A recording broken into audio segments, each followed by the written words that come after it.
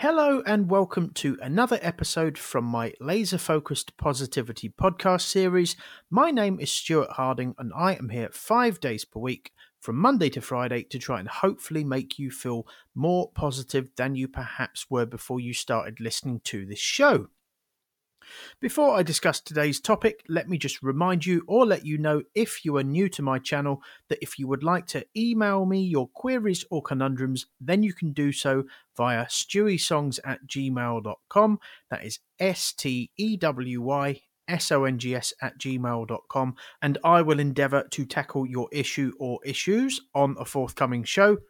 And if you would like to check out my music, support my music career, or indeed support this podcasting career of mine, then you can do so via linktr.ee/StewieSongs, and both my email address and this web address should be listed in the description of this podcast, and depending on which platform you're listening to it via, they should both be clickable as well. So I have jotted down a title, and today's title is A Little Bit of What You Love to Help You Focus on the Task in Hand.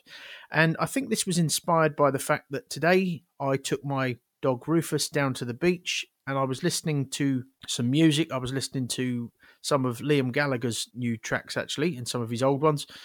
But I wasn't just listening to it, I was actually really getting involved in it mentally. I was really listening to it, not just listening, but properly listening to it, if that makes sense. I don't know if any of you people who are into your music understand what I mean there. Sometimes you can kind of have music on in the background and you're not really listening to it, which is how I normally listen to music, because I'm normally trying to avoid Rufus and I getting run over by the traffic, the busy traffic these days.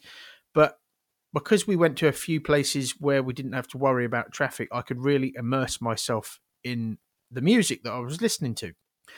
And one of the things I've noticed is that when I don't have music in my life, I don't know whether this is because I'm a musician. I think everybody has a big penchant. Most people have a big penchant for music, so perhaps it's quite a universal theme. But when I don't have music in my life at all, so when I'm not singing or playing the guitar, performing, and when I'm not even listening to it either, I notice that my mindset very, very slowly starts to decline.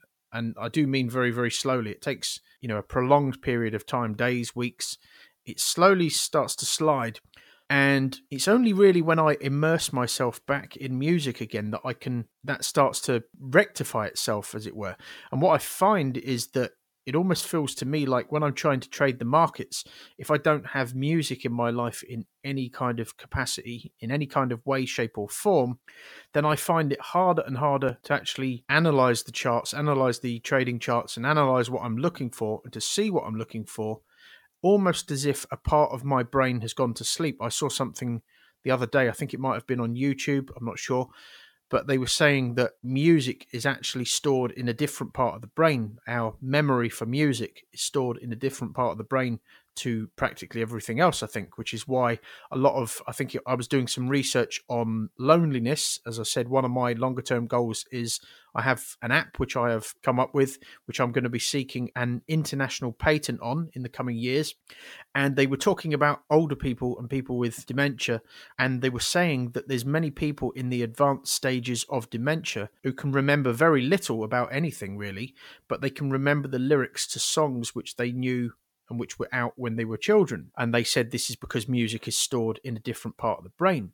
So the reason I've entitled this show A Little Bit of What You Love to Help You Focus on the Task in Hand is because where doing things like trading the markets is concerned for me, I noticed that when I focus on doing a little bit of what I love, preferably performing music, singing or playing the guitar, or at worst, listening to music, it actually seems to open up parts of my brain, because when I go back to the charts and I try and look for what I would normally look for to place a trade, things jump out at me a lot easier. I study chart patterns. Those of us who trade the markets in the community of which I'm a member, we trade chart patterns, and these patterns jump out at me almost as if a part of my brain has been opened up, as it were, has been sleeping and now it's awake, and now suddenly it allows me to focus on the task in hand.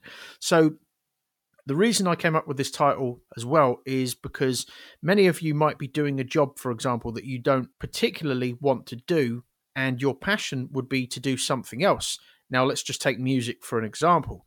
So you might be thinking, like with me, for example, one of my goals is to record a song or an album, preferably in Abbey Road, in Studio One, where the Beatles recorded much of their work. Now, I could probably afford to do that, but it would leave a massive, massive dent in my savings because it's obviously very expensive to record there, most likely because of the nostalgia behind it. Lots of people, I'm sure, want to record in Studio One at Abbey Road, so therefore supply and demand. If the markets have taught me anything, it's that where the demand is high, as I'm sure there is for that studio, the price will be high as well. So I can't really justify booking Studio One in Abbey Road, but what I can do, you can have a little bit of what you love to help you with the task in hand until such times as you can afford to do, or you're in a position to do what it is that you truly love. Now, I really, really enjoy trading the financial markets. It's not my biggest passion. It's certainly one of them. My biggest passion is music. So to help me focus on trading, focusing on music in the sense just listening to it, if that's all I can afford to do, listen to it or make very primitive or crude recordings with what limited technology I have available, then that's what you do. You do a little bit of what you love to help you focus on the task in hand. And then when you're in a position to do what you love in a bigger way, in the way that I've just described with regards to me recording in Studio One, that might get you through. That will help you with the task in hand for long enough that you can succeed where the task in hand is concerned. And then when you're in a position to do so, you can focus on doing what you love, if that makes sense. So, for example, if your passion is clothes, if you'd like to own your own clothes store, or there's some clothes that you would like to buy that you can't quite yet afford, I shouldn't be really promoting this kind of thing, but perhaps you could order them, just try them on, look at yourself wearing these clothes in the mirror, get the feel of it, because you're helping yourself to visualize you wearing these clothes. And of course, as I've touched on before, you're then programming the subconscious. The subconscious will then do things which are in alignment with what you're programming it with. And this will help you to put yourself in a position where you can afford those clothes, or get yourself in a position where you can come up with this clothing range or clothing business. And by doing that, this will make you feel good, because it starts to feel more real when you're actually kind of going through the motions of doing what it is that you love, that you're not in a position to do yet. And that will help you focus on your daily tasks, perhaps doing things that you're not quite as passionate about, if that makes sense. Doing what you love as well might act as kind of an outlet for any kind of pent-up emotions you've got. I know a lot of people listen to music because it gets their emotions out there. Instead of them hitting somebody or hurling abuse at someone, they listen to their music, it gets all their emotions out, and then it kind of presses the reset on their emotions, as it were, and then they can go back to what they need to do, the task in hand, with a clear head, if that makes sense. Lots of people, for example, buy a punch bag. Some people have a punch bag at home, maybe in their garage or garage, as some people say, and they punch this for half an hour, and then they feel good, they feel relaxed, and then they can go back to their life in a nice, relaxed manner, and then they don't have all this pent-up aggression inside. So for some people, that's what they love. Punching a punch bag, listening to music, whatever it is, whatever helps you to focus on the task in hand is good, so long as it's not doing any harm to anybody else. That's my take and my opinion on this matter.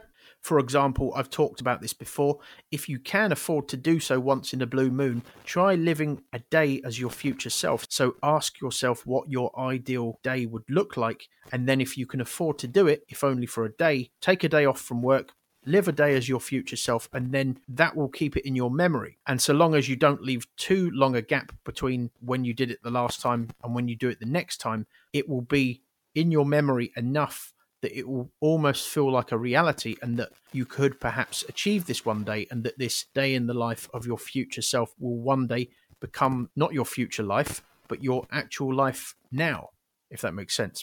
So by taking a day off and living a day as your future self, you're doing a little bit of what you love, and then you can go back to, because you've done a little bit of what you love, you've lived a day as your future self, you can then go back to the task in hand, which you perhaps don't like quite as much, in the knowledge that you know how it feels to live a day as your future self.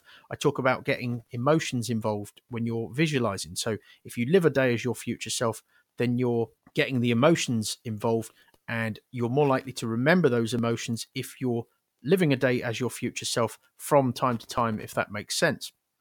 But that's pretty much all I wanted to say today, folks. I've tried to articulate myself as well as I could. I may have rambled a little bit throughout this podcast, but hopefully you got the general gist of it, and hopefully some of the points that I've raised today resonated with you, and I hope you've taken some value from this. And if you have, then please share this podcast or my channel out with your friends and family. As I've said before, my goal is to affect and improve as many people's lives as possible.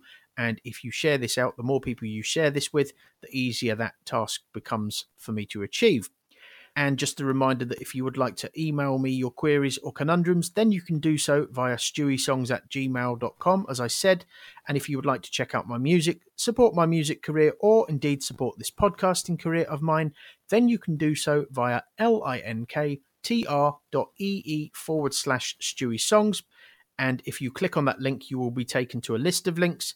There are links to where you can tip me, links to where you can sponsor me on a monthly basis to the tune of however much you wish to sponsor me to the tune of. There is a link to where you can buy my merchandise, buy my CD, which I will happily sign. There are links to where you can stream all of my original compositions for free. And there are links to my social media pages as well. But that is it from me for now, folks. I will be back tomorrow, which will be Thursday. But for now, have a great day, stay positive, and I will speak to you again soon. Thank you very much indeed for listening.